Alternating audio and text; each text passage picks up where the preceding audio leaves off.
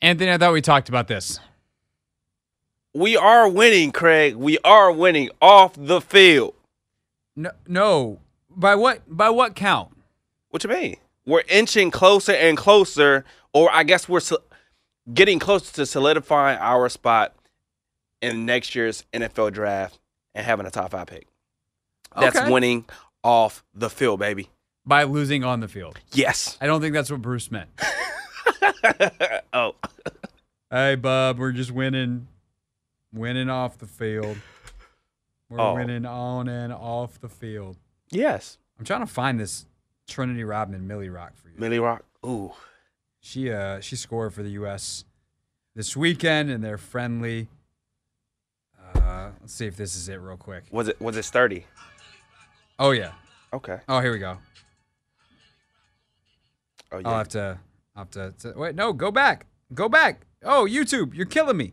Oh, you lost it. I did. Oh, there we go. Okay. Whew. All right. I'm going to send this to Anthony while he hits the button to get us started on the Pick-6. Because he's ready to do that. The 6 biggest Commander storylines. It is caught! Delivered at 6 o'clock sharp. It's the Pick-6 at 6. I'm going to be their biggest and harshest critic, but I'm also their #1 fan. Millie Rock review coming up at 6:45. Don't forget before real things, Anthony. Very important. We're gonna have you review Trin's Millie Rock. I got you. Okay. As for right now, Number 1. you, sir, said the most important person on Sunday would be Ron Rivera, especially defensive coordinator Ron Rivera. I'm not going to say that you were wrong. Yeah. His defense sure did give up some stuff. Yeah. I don't know that it was necessarily his defense thing, but, I mean, maybe more GM Ron? I don't know. What did you think? Because you've left some notes here in the rundown that I think are interesting, and I don't know that I agree with them. Oh, okay. Well, I don't think it was all JDR and Brent Wieselmeyer who was behind, the defense's poor play. To be honest, I think it was all of them as a collective, because JDR and Wieselmeyer, whether they're here or not, they're not the people holding back this unit. We just overestimated the talent that we have on this this roster, and we've been talking about it all season long. And Ron, with him stepping in, I don't necessarily think he went about fixing everything. It was supposed to be, simplified, so that the guys can understand it. And guess what? It still didn't work. So, well, you could be simple and still bad. Yeah, that too. The first touchdown of Tyreek Hill, they lined it up pretty simple, man to man, and they lost. Later in the game, the second touchdown of Tyreek Hill, I don't think that coverage is that complicated. Yeah. They screwed it up, and they lost. Yeah. You can still lose, and they faced a team that is impossible to prepare for. This is the biggest mismatch coordinator-wise, maybe in the whole league. You have an old-school, super simple defensive coordinator who, by the way, is trying to install his stuff and try to make it as easy and digestible as possible in 1 week. I know they had the mini bye, but they don't get to talk to the players until they get back in the building, which they aren't there the whole weekend. So they came back and they did the best they could. I think they probably, I'd be curious to watch the tape, but my guess is the call sheet was pretty simple. They don't have players that generate pass rush. There's only so much they could do. And a lot of that, though, stems from the fact that Del Rio implemented something that didn't work, and Ron's having to try to undo it in week 13 against the Miami Dolphins. And Wieselmeyer, the technique and all the stuff, they can't undo and teach everything. They're trying to tweak off what's already there to try to make it palatable. But realistically, this is, to say it wasn't Del Rio and Wieselmeyer, it was largely those guys, because it's just the stink doesn't wear off that quickly. It's 1 week. Okay. And these guys were working with these players all off-season long, all training camp, and then all season, and they never could get it right. And Rivera, there is some stuff that they did better. I know it doesn't really look that way on the scoreboard, but Logan's first pass through the game when he was watching it live, he's like, you see a couple of things where they're able to do some things a little bit faster, a little bit better than they have in the past. And to me, I'm much more interested in the final 4 games than this one.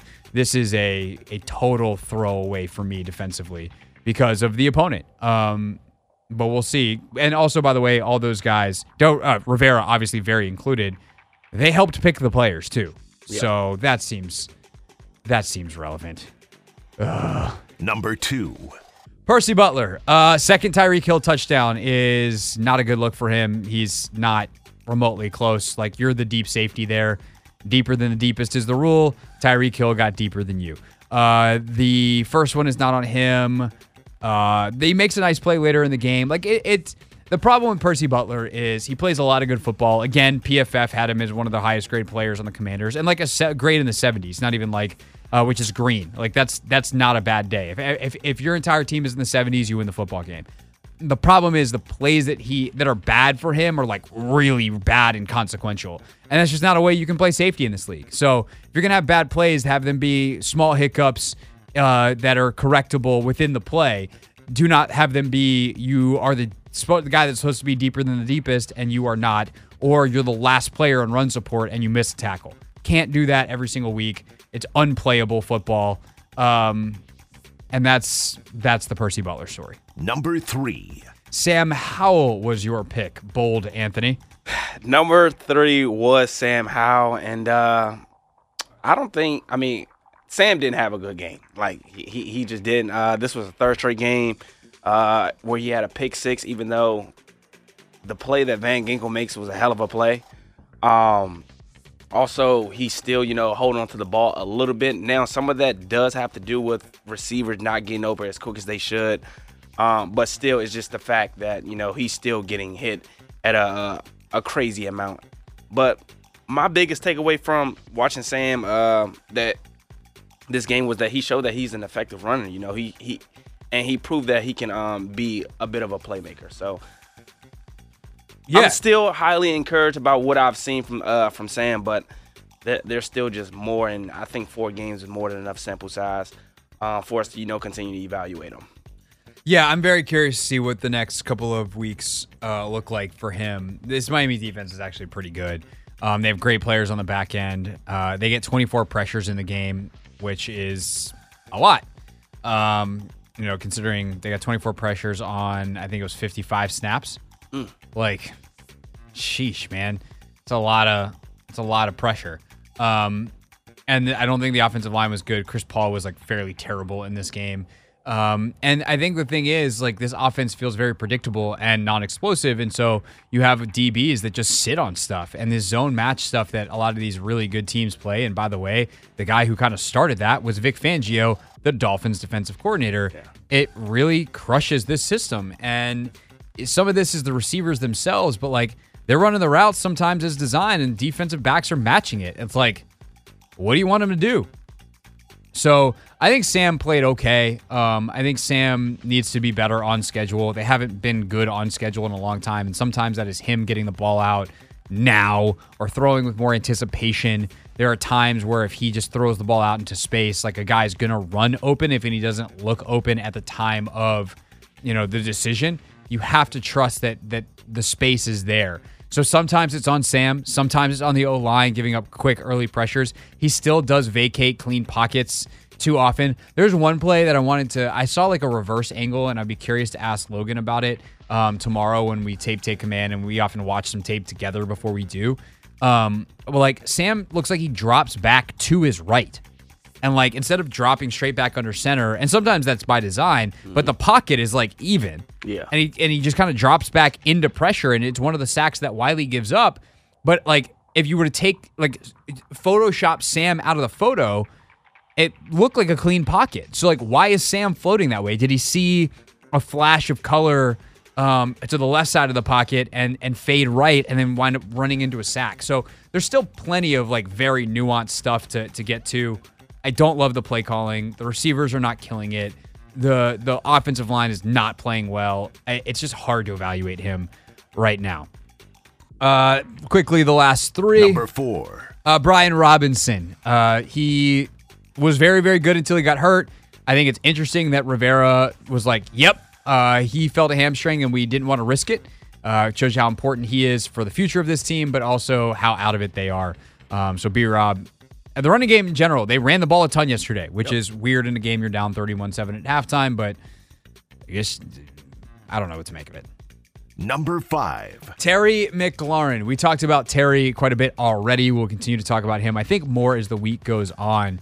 I don't know that he's doing a bad job of getting open. I think he's doing a bad job. Like, he is not open often in times where Sam has to throw. So there are times where he's winning, but it's taking too long because it's a long developing route and the pressure or the protection doesn't hold up.